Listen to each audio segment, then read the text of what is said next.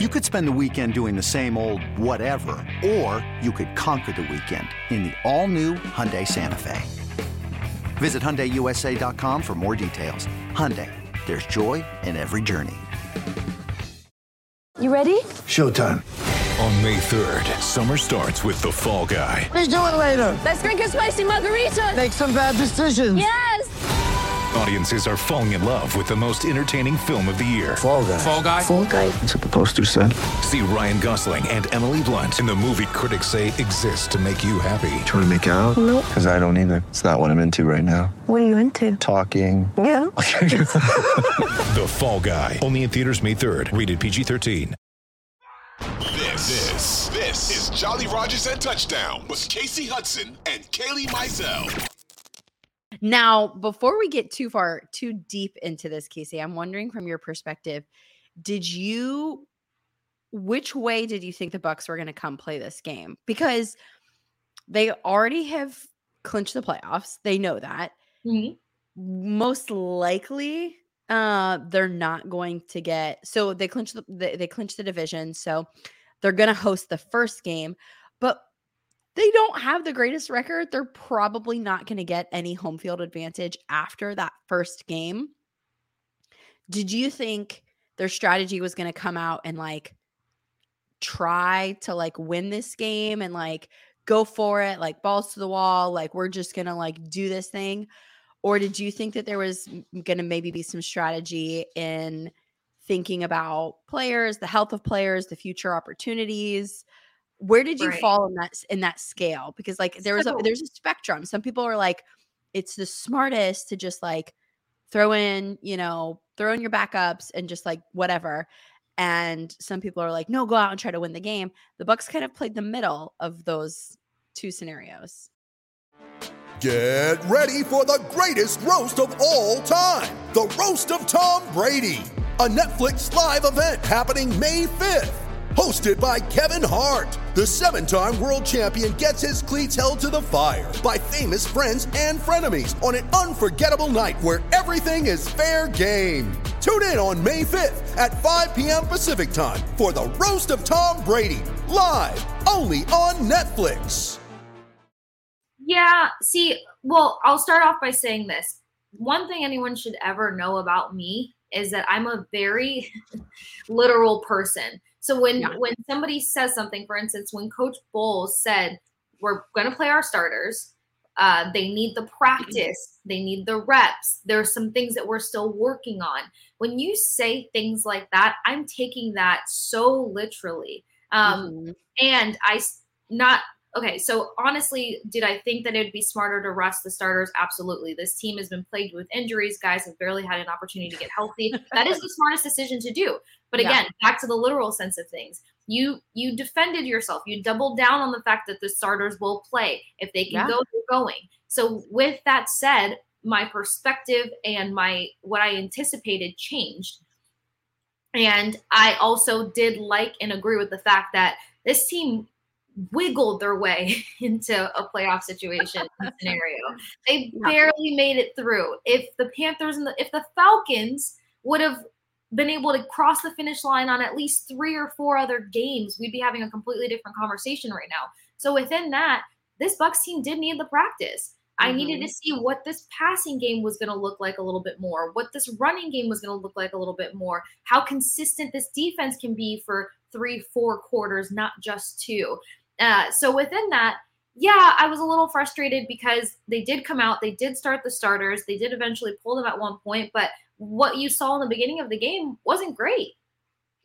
Offense had its one moment that everyone got excited about. They finally scored on an opening drive and got in the end zone, and they didn't do it with the typical guy that they do it with. They did it with Kyle Rudolph. But then comes the next element of surprise that I didn't love. Bless you. It was sorry. Oh, no, you're fine. Kyle Rudolph got his first touchdown as a Buccaneer. Well, it was about time and a little too late. It's week 18. And then it was his 50th career touchdown as a tight end. So this team is really good at making sure that players get their incentives and, get those milestones and career marks. But it felt like that's all it was. Like, okay, let's get him his 50th touchdown on week 18 and then move along. But working your tight ends into the red zone is something you should have been practicing. That execution in the red zone is something that you should have been practicing with those starting guys in the first quarter. After that, it was just kind of like they couldn't string together any good offense for the most part. They kept trying to run the ball, and that wasn't successful. You got Rachaad White with 20-something rushing yards, Leonard Fournette 20-something rushing yards. No run game was really established yesterday.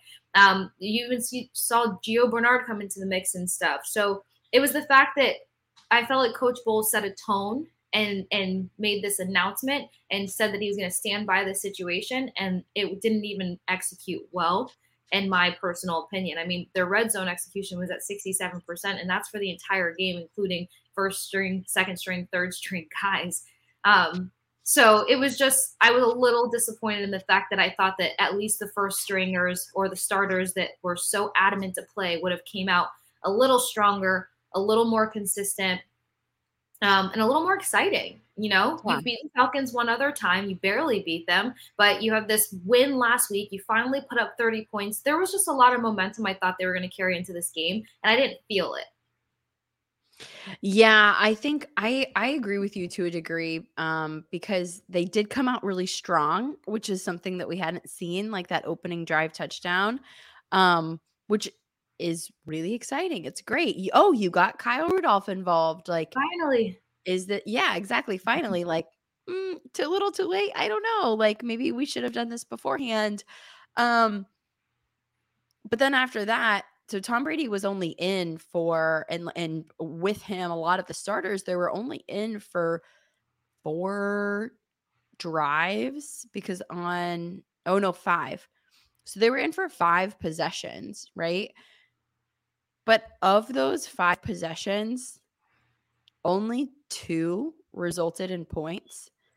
2 were punts and 1 was a fumble. Now the fumble isn't like on Brady. Oh, sorry, okay? Fire alarm? Testing the fire alarms. That Oh, should be no, the I hate last of that. that. So, oh goodness. Well, ring the alarm, because you're right, Casey. It wasn't. You set the tone with this touchdown, and you're thinking, okay, this offense is going to come out there and they're going to continue to drive. They're going to continue to make plays, but then it just doesn't really happen. I mean, after that, like I said, they punt, they fumble, there's a field goal. So it's like, okay, you moved the ball fairly well, but then there's another punt. And then for the second touchdown, it was Blaine Gabbert in. Like it wasn't Tom Brady anymore. It wasn't a bunch of the starters as much anymore.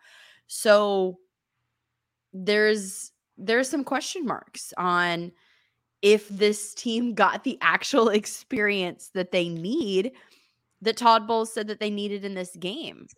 Because he did make that point. He did say, we're going to get the guys some experience. Now, I appreciate that. I kind of see the balance within it. So like, I like the balance within what they tried to do. I think that that's like a good in between. Like, yes, rest the starters would be ideal, but also this team hasn't been playing amazing. So maybe it's not the most ideal thing. Like maybe you do get them a few drives just to like keep their legs underneath them and to keep things normal, whatever.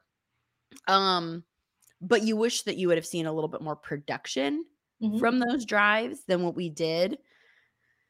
I don't know. Like it's hard to pin down exactly.